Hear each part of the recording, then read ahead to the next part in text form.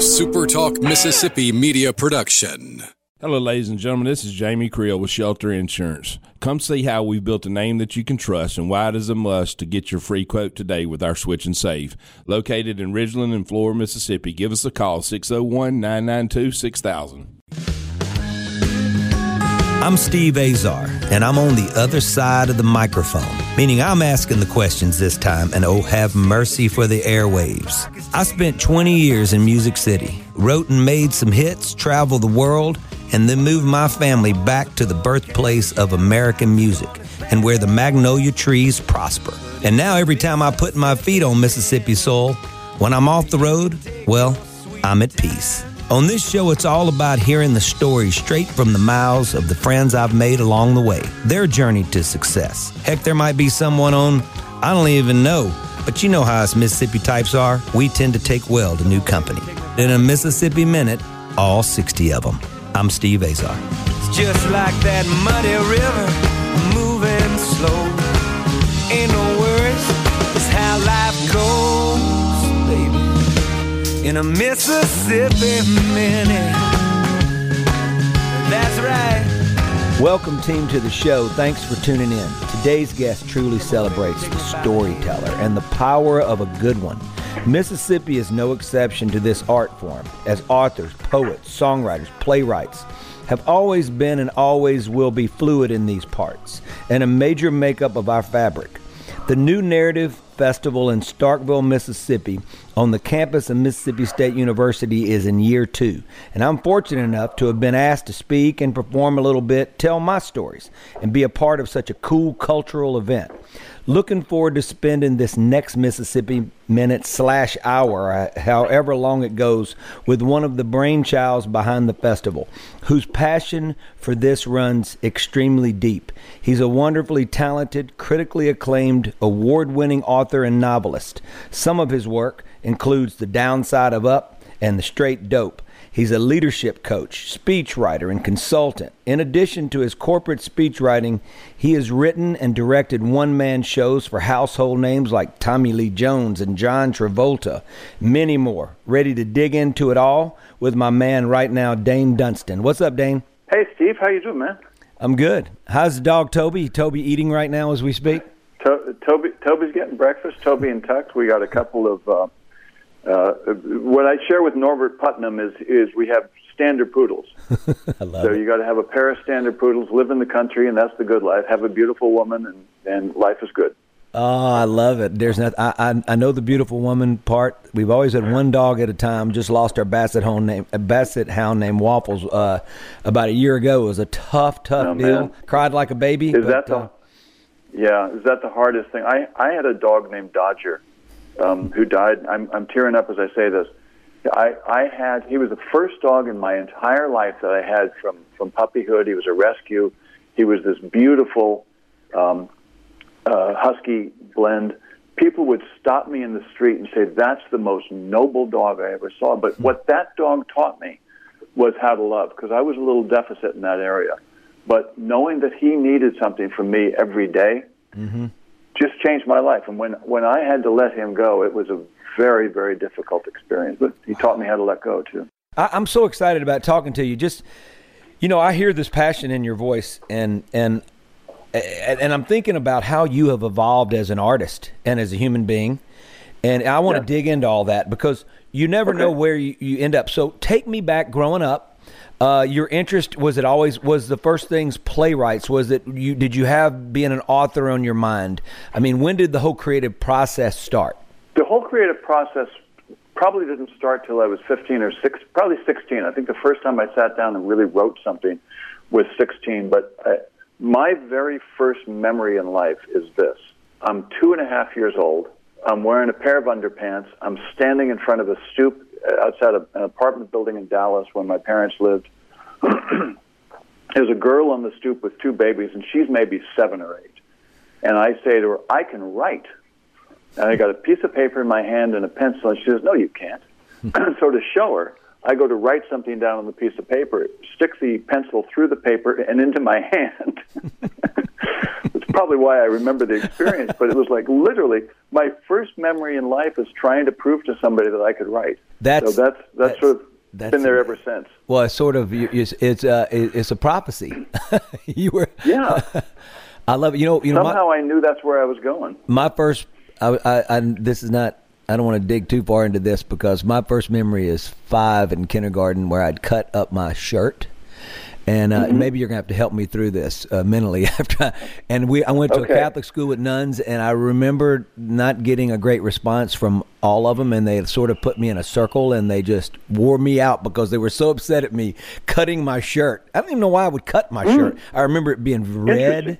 And I remember, it is very interesting. But anyway, you can fix me later. We're talking to Dane Dunstan. Well, let's keep. We can work through that one. That's pretty. Because the other thing that's interesting is why no memories before 5? Because that's pretty late. Yeah, I don't know. I can't think of. Yeah. I can't think of anything else. I mean, that's as far back as it goes. I think that's when life started for me. Wow. And you were living in Mississippi at the time. Yeah. Interesting. I can see myself in that spot in the hall still to this date. So, but it's crazy. Fascinating. So, all right. So, you at 15, it starts to catch the bug. I started trying to write as much as I could, and from that point on, I pretty much wrote constantly. Didn't think I had the chops for anything that was long form. So I just kept trying to do poetry, a little bit of drawing and art.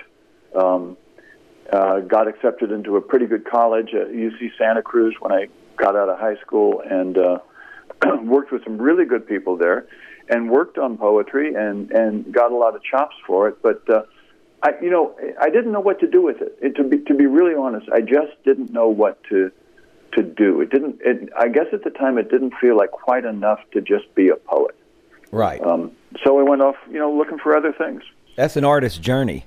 I mean, it's just the journey. Yeah. You don't know if it's real, if you can do it, what to do with it, like you said. And I get it. I mean, I get it from my perspective. Yeah. As a songwriter artist, I knew I wanted to do it, but was it attainable? And how were you able to go about actually making, getting down the road far enough to keep going?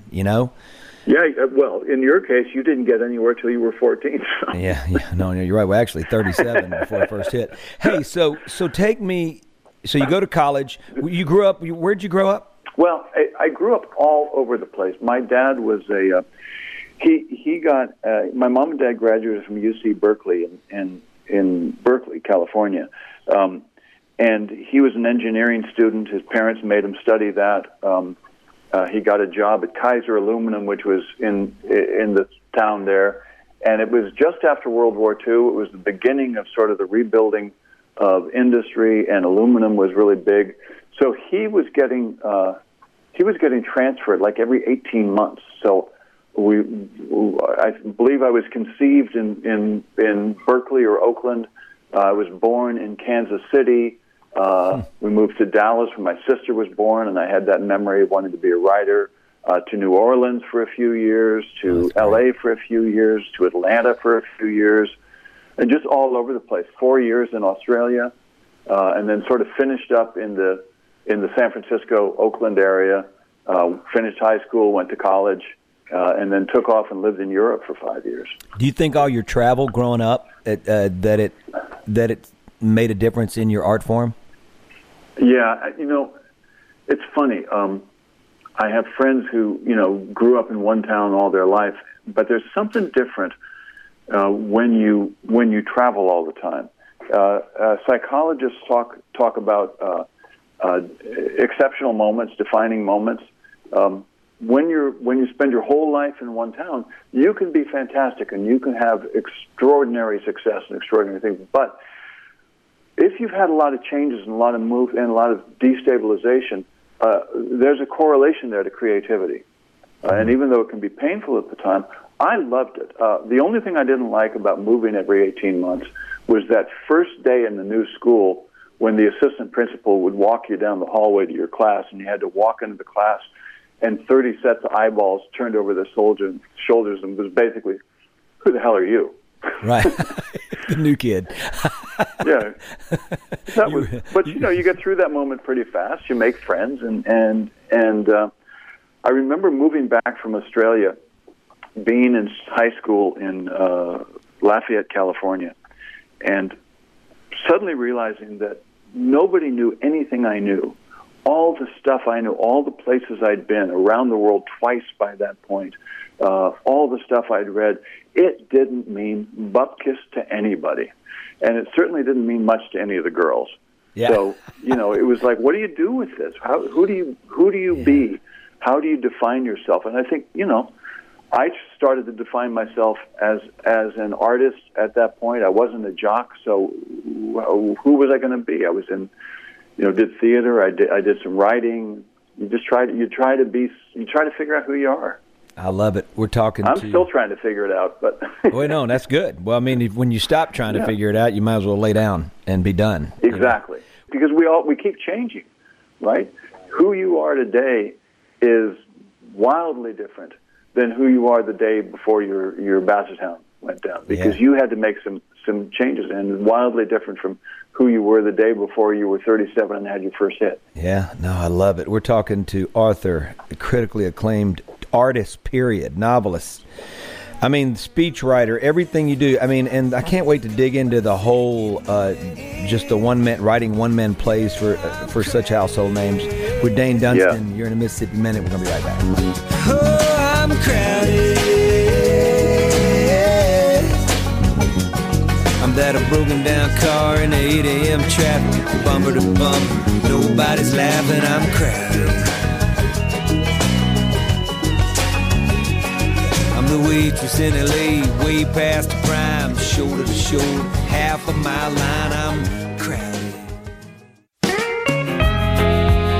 In a Mississippi Minute with Steve Azar, right here on Super Talk Mississippi.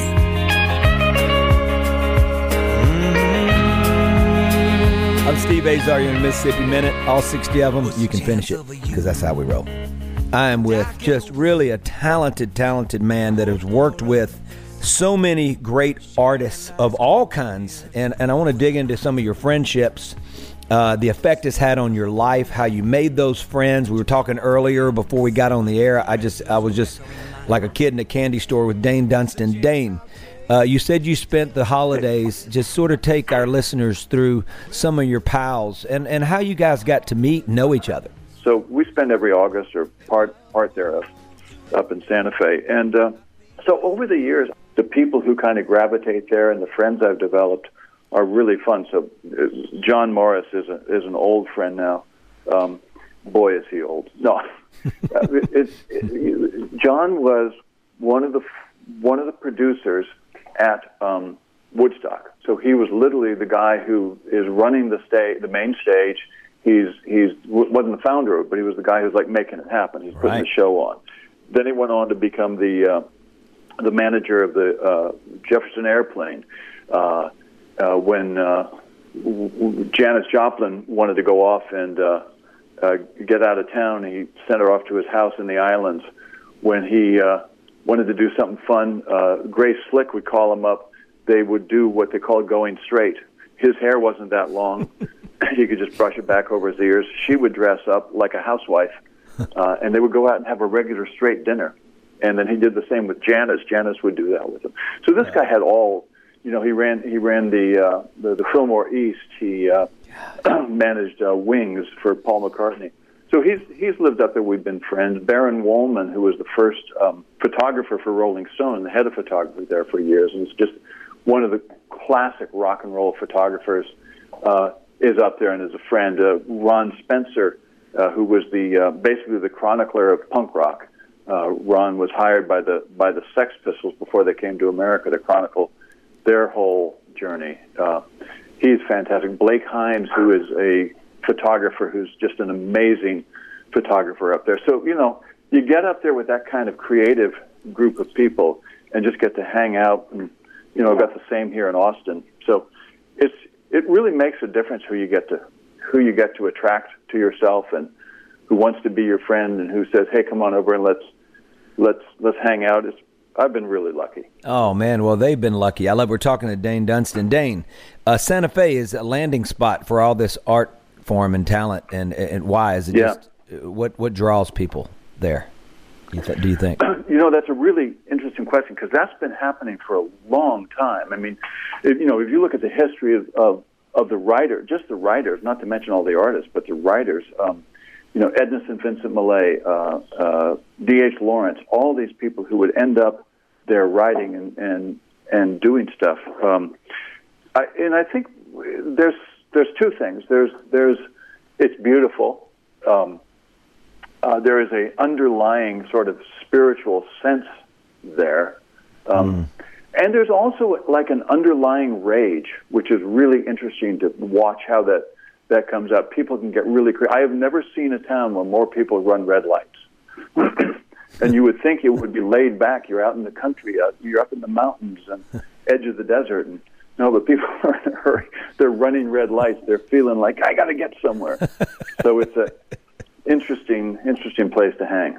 I love it. We're talking to hit artist, period, author, novelist, Dane Dunstan. Dane, how did you develop a relationship with John Travolta, and what goes into writing a one-man play? Okay, well, so that all came through a relationship with IBM, and they would have a series of meetings or series of conferences where they would bring their top salespeople together, and it was kind of a reward kind of thing. It would be in fabulous places around the country. And I started getting hired to come in there and create these. Basically, it was a 55-minute one-man show, and I would sort of conceive the idea of doing it by having people talk through their life experience through the series of famous roles that they'd played. So John Travolta was one of those. Tommy Lee Jones, Patrick Stewart, just a bunch of them. Is that fun to do? And just you get on the phone with them, you find out what's going on, you figure out how to tell the story. John feels like he went the wrong direction in his life. What he really wanted to be was an airline pilot. He owns a Boeing 707 with Qantas markings. He has a Qantas pilot's uniform. So he flies out to Hawaii, where we're having this conference. That's great. In his own jet with his whole family. With his uniform on? He have his uniform and everything? With the uniform on. Yeah. He takes it very, very seriously. He plays the role. In fact, he once called the CEO of Qantas and said, "I'd like to be your corporate spokesperson." He said, "I've already got the uniform and the plane." I love it. I'm talking to Dane Dunstan. Dane, the thing you brought up is I understand it very well. United Airlines would bring me in. They'd have like hotel partners or American Express, and they would bring me in. I got to know them on the golf course, some of the execs, and they'd bring me in, and I would do these. Well, I'd hang and play golf, and then I still do at times with different companies, but I enjoy it so much. Once I figured out how much you could make as a poet, I realized I had to do something else. And I had this idea sort of about the time I turned 30. I had sort of had a variety of different jobs and businesses and things I was trying to do.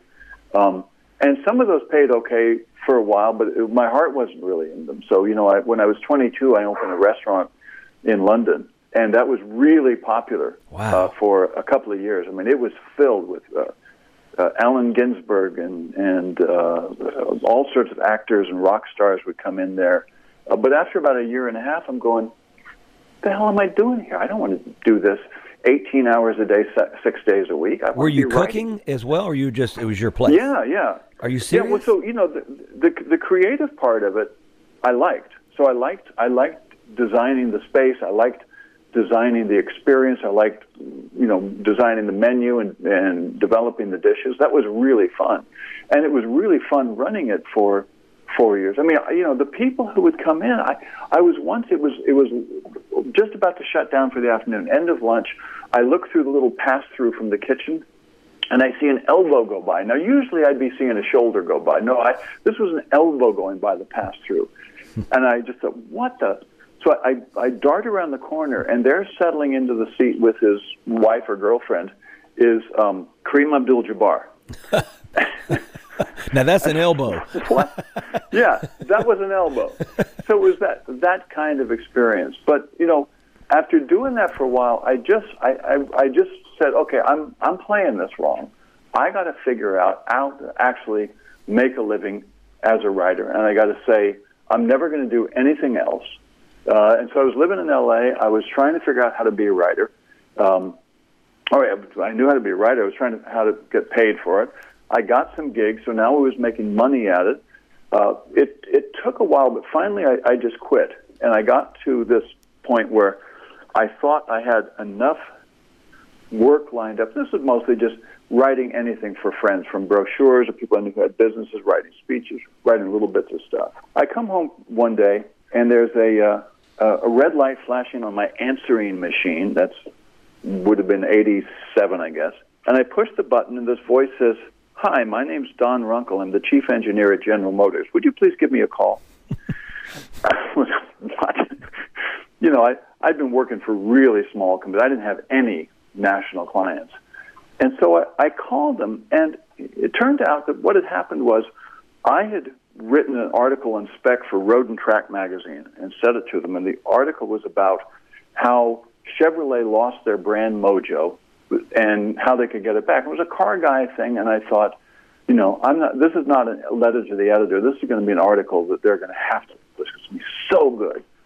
Love it. And I didn't even get a rejection letter from them, right? I had nothing. I never heard a word. Right. It turned out that they had sent the article to GM, and GM had made it required reading for everybody in the C-suite. And then 3 months later, Don Runkle, who was the chief engineer, is calling me back and saying, "We just want to know who you are. We've been trying to articulate this for 10 years, and you did it in 10 pages. What do you do?" Wow. And I said, "Well, I'm a speechwriter." And he said, "Well, I need speeches." And that was a Thursday afternoon. It was the following Tuesday, I was on a plane to Detroit. I vaulted into the C-suite and stuck the landing, and so I've been there ever since.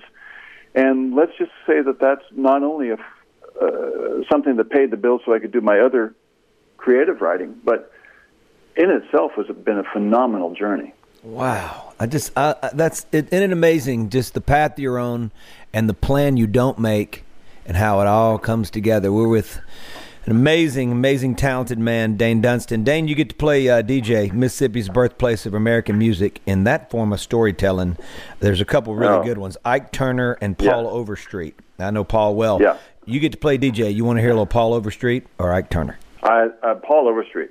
I love it. He's going to be happy. I'm going to call him and tell him you said so. You're in a Mississippi Minute. All right. We're with author, playwright, speechwriter, you name it, anything to do with putting down some serious words that we can feel and want to listen to and absorb. Dane Dunston, you're in a Mississippi Minute. We're going to be right back. Yeah, daddy's come around, mama's way of thinking. No more staying out all night of drinking. Everything's better on the home front now. The meeting in the middle, working it out. Finally figured out he's got something. In a Mississippi Minute with Steve Azar, right here on Super Talk Mississippi. Highway 1 on my way down some fever trail. Eating on an Abe's barbecue outside Clarksdale. I'm Steve Azar. You're in a Mississippi Minute. We're on Super Talk Mississippi, all across the glorious state of Mississippi, but also on podcast throughout the globe. And that's where you can hear Dane Dunston and me carry on like we're doing. Dane, let's talk about the New Narrative Festival. You and John Ford, Professor John Ford at State, and also our girl Peggy Gardner. She's so passionate about it. I met her through my CEO pal of UPS, David Abney, who's been on the show as well. Yep. And so where does all this come from? Where did it start? And I appreciate you guys including me this year. I moved and excited about it, and in year 2. Yeah, it's going to be really fun. It's going to be great to have you there, Steve. It started with Steve Soltis, who's the other co-founder and Steve, of the yes, festival. Right. Yeah. Steve, probably back in 2013, Steve's father called me. Steve was on the board of a University of North Texas journalism school. They had they have a very nice conference that they do. It's a writers' conference. He wanted to see if it could be expanded to be a more open kind of conference, sort of along the lines of South by Southwest, for writers and readers. And his father was helping him with that, knew about me with the Texas connection, called me in, and we started working on what this would look like, what it would be. And in the conversation I was having with Steve, we were talking about how communications change, the ability you can publish anything anywhere. You don't have to have middlemen. The way that the technology that we have in social media and the web and everything just makes it so completely different to get work out. And Steve said, it's really a new narrative. And I went, well, that's it. It's the New Narrative Festival.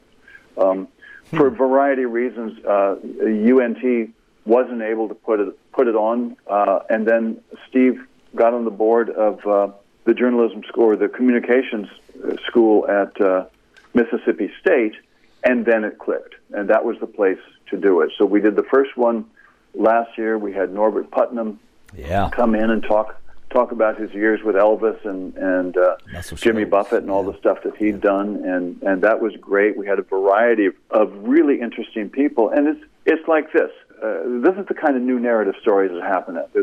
There's a guy in Starkville named Lala Evans. Lala is 86, and he has, after his wife died, he built a shrine to her.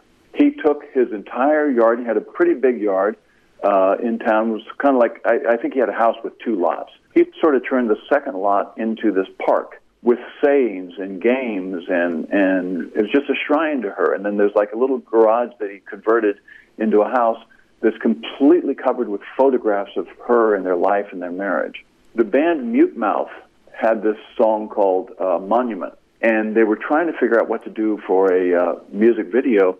The producer is from Starkville, and he was in there. Somebody told him about Lala Evans. He said, how come I never heard about this? They take him through this shrine. He walks through the different flags and everything that's there, and he says, this would be perfect. So they created a music video of the song around this guy and his love and the shrine he created for his wife who had passed away. And he dances, and he's this wonderful guy. So we had him on stage, and he and I went through his life and his love and his whole story. Then we brought the music producer up, and we told that story. We showed Lala on Ellen's show, blowing her mind. And it was this whole new narrative. It was a whole new way to tell a story about a monument, because they could have had monuments going around, looking at monuments, stone monuments. But no, this was a monument to love. That's what the song was about. Let's build a monument to our love. So at the end, great. I said to him, Lala, you got anything else you want to say to the audience? And he says, yeah, would you get up and dance with me? And we played the music video on the screens. He got up. He and I went down to the audience, and he danced with everybody. And everybody, I'm talking professors, I'm talking students, I'm talking just people from 18 to 88, arms in the air, all dancing. That's a new narrative.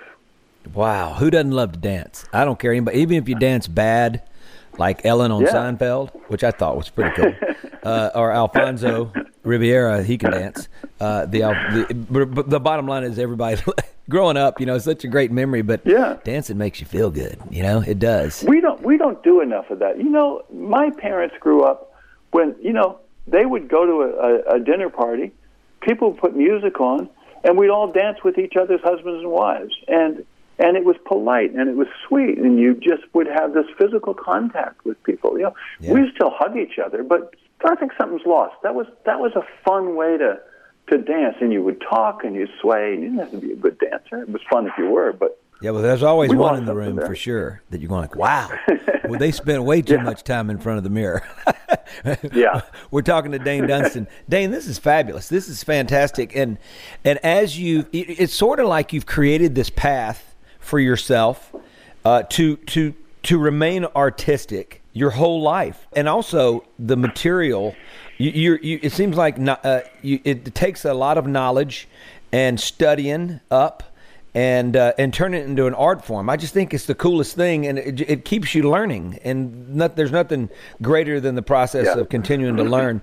Hey, you said something earlier about self-publishing and all that. I used to be on the major record labels and all that, and I decided to make my move when you self-publish material, how do you find your way in your world through the oversaturation of material? That's the downside of it. So the upside is anybody can get anything published. The downside is not everybody can get anything read, exactly, or listened to. It's a challenge, and I'll be honest. I'm not one for self-promotion. So I'm not. I'd rather be writing.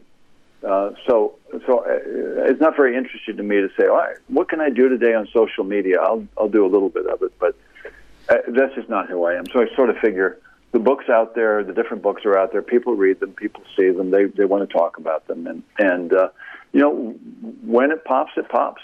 I love it. We're talking to author Dane Dunstan. We're going to talk now. Let's talk about some of your books. Your latest, The Downside of Up, correct? No, Straight Dope. I'm always backwards with this stuff, but that's all right. That's what makes me. Okay. The Straight Dope is your latest. Straight Dope is the latest. Okay. All right. Tell me about it. So it's a rock and roll novel. It's set. It opens in the last. In December 1st of 1968, Janis Joplin at the Fillmore West is giving her last concert with Big Brother and the Holding Company. And it opens with this young cub reporter at the San Francisco Chronicle who's really excited to be a reporter because if you remember 1968, the whole world was on fire. Everything was just going crazy. Assassinations, wars, just crazy stuff was happening. It was as crazy as the times we live in now. It was just, yeah. So he's really excited. He's going to be able to chronicle all of this. He's at the right place at the right time. He gets called upstairs. They say, congratulations, you've got a beat, which, for those who don't know, a beat is when you're really given an assignment of an area to cover, and that's going to be your area of specialization. Right. It turns out that what they're giving him is the business of rock and roll in San Francisco, which he's freaked out about because he knows nothing about rock music and he knows nothing about music in general and he knows nothing about business. And he wants to be writing about assassinations and stuff. So, but he takes it on and he becomes friends with a lot of people. Jim Morrison on that first night at the Janis Joplin concert tries to hit him with a bottle. They take him backstage to meet the band and. Morrison ends up throwing up down his shirt, and it just goes on from there. He becomes very good friends with Morrison, or Morrison wants to be good friends with him. Janis wants to be his friend. They want to be his friend because he doesn't give a shit, pardon my language, about fame or rock and roll or who any of these people are. It's just he's not interested, which makes him the perfect character because then they want him to be interested, so they want to be his friend. They want to be taken seriously by serious people. So at some point, somebody sends him on the path of the death of Brian Jones of the Rolling Stones. And when he goes and investigates, they say maybe there's some information that suggests that it wasn't an accident, drowning in the pool. When he goes to England and he's investigating it, he gets beaten up for his troubles. And from that point on, he's hot on the tail of these killers, trying to identify them until the point when they're hot on his tail as he's racing to try to stop them from killing Janis and eventually Jim Morrison. And so, and that's obviously everybody can go to Amazon, et cetera, and find it? Yeah, just go to Amazon, Straight Dope by Dane Dunstan. Straight. I love that. I love it. Okay, all right, so you mentioned something, a quick story. Halloween is like one of my favorite times of year. I love it. So last year we decided we're going to dress up as legendary rock stars who passed away. So everybody showed up, right? So my wife got me my costume, which was supposed to be Jim Morrison, but I ended up looking just like Howard Stern, and obviously he's still around. I mean, exactly. So I wasn't even close to Jim Morrison, but we went with the flow anyway. And everybody goes Howard Stern. I was like, oh yeah, I guess that's. They said you didn't play right. You're supposed to be a rock and roll legend that's passed away, and I said, well, I know that, and it didn't work out. Yeah. So. Yeah, well, that's what Jim Morrison would look like if he was still alive. Actually, he'd look more like David Crosby, I think. No, I think you're right. I love it. All right, with Dane Dunstan, you're in a Mississippi Minute. We'll be right back. Hey, Rita Lara.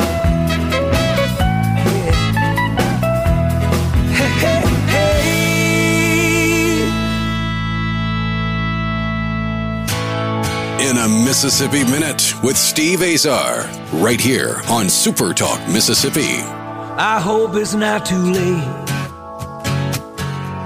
There's still so much to say to you. I'm Steve Azar. You're in a Mississippi Minute. We're talking to Dane Dunstan. Okay, so what about The Downside Up? A comical novel of outrageous fortune. Where was the inspiration? When did it all go down? I used to tell a joke at parties. You know, I was a speechwriter and worked with a lot of top executives, and I saw a lot of stuff going on in corporations. I think most of the places I worked were pretty good, but I would watch these things where somebody would tank a company and get paid a lot of money for it. So I would tell this joke. I would say, you know, my dream job is to be a failed CEO, because that's where the real money is. You know, these guys, you tank a company, you put everybody out of business, and they give you $200 million to walk away. Yeah. You know, like the guy at Aetna or the guy at Office Depot back in the 90s, Home Depot back in the 90s. Wow. And, you know, the joke was, how hard could it be? You fly around the country, you make a few speeches, you fail, and they give you the money. And I thought, you know, I could do that. You don't need $200 million. I could do it for $25 million. Save everybody a lot of money. So that's where the book starts. It starts literally with a corporate speechwriter who's both at the top of his game and really down on his luck. His wife has left him. He's completely broke. He's in Hong Kong. He's trying to figure out how to pay his bills next week, and when will the check from this client come in. And at the same time, he's coaching this executive through a really tough spot and has the intuition to see how to fix that. So he gets invited to this executive suite for a big party at the end of this conference, makes his joke, and to his surprise, the next morning outside the hotel, there's this big Rolls Royce waiting for him, and one of the guys from the dinner party says, "You want to ride to the airport?" And the guy basically seduces him into taking the job as the CEO of a tech company, and he convinces himself that he could actually do it. And then he discovers a couple of things. He discovers that he's got to rewrite the whole script, because he discovers that while he's getting his $25 million, 11,000 families are going to be put out of business, right, and be made poor. And he also kind of starts to get a sense of when the smoke clears, the only person sitting in the congressional investigation is going to be him. Yeah, wow. And so he has to rewrite the script to make it come out with a different ending. So it's a comic novel. It's funny, and it's just about the world of trying to run companies. In a sense, what it is kind of a case study that's how to coach an executive, or how a leader can coach themselves into both being a successful leader and a real human being. Wow, that's amazing. I love it. Well, I'm looking forward to digging in. I'm going to do that after we're done with our conversation. I love it. Okay, how about The Red Guide? You wanted a big award for this. Oh. Best New American Play. Yeah. I mean, it was a little ways back. It was, 22 years ago? 23 years ago? Yeah, it was 96. So The Red Guide is a play that takes place over a 10-year period, 3 acts, one when the guy is 30, one when he's 35, and one when he's 40. And it's basically a man and his father, starting with taking a vacation, taking a trip in the south of France. They haven't seen each other for a while. They're trying to get together, and so it's just a love story. I love it. And it came from a trip that I made with my father when I was 45 and he was whatever. I was about to ask you that. 70. I was about to ask you, was it personal? Yeah, we had been. Well, here's the thing. It started off personal. We had been talking about taking a trip together. I said, we haven't had a father-son trip for ages. What if we did something? And we decided to go to the south of France. And he was going to be over there anyway. I flew over. We met up in Paris and went down to the south of France. Had this great time. And somebody said, you got to go to this restaurant. It's on a river. It's an old mill house. And we went there, and we're sort of sitting out on this patio. And this patio was like the prow of a ship in this river, and then there's a road nearby. And I just thought, you know what? This is like a stage. this could be a play. You could set a play on this patio. So then I started thinking about what it was, and I went home and started writing this thing. And at first it was just my father and I. And then I realized, oh, that's not working. You try to write something that's too personal. It's just us and our conversations. I'm like doing a documentary memoir of being on a trip with my father. So I had a couple of characters left over from another story that were kind of a couple of shady grifters, an older man and a young hotshot who thought he was really hot. So I literally just transported those two characters into that play, and it took off. It just really worked because there was an edge to it. Where was it aired? Was on the, I'm sorry. Where was it viewed? At the Live Oak Theater in here in Austin. Okay, I love it. That's fantastic. Yeah, fantastic. Yeah, it's really fun. Got great reviews and great play, and it was fun. I just love this journey you've been on, and I know you've enjoyed it as well. People can go online and find all your work, your website? I can go to my website, or they can go to, for the books, go to Amazon. Go to DaneDunstan.com. That's a good place to start. Yeah, that's always a good place. I oversaturate everybody. They totally get sick of me by the time they go to my website. Hey, listen, I can't thank you enough. We have been with the beautiful mind of a talented writer, Dane Dunstan, in the Mississippi Minute. Blessings. I'm Steve Azar. In a Mississippi Minute, all 60 of them, where you can take your sweet time.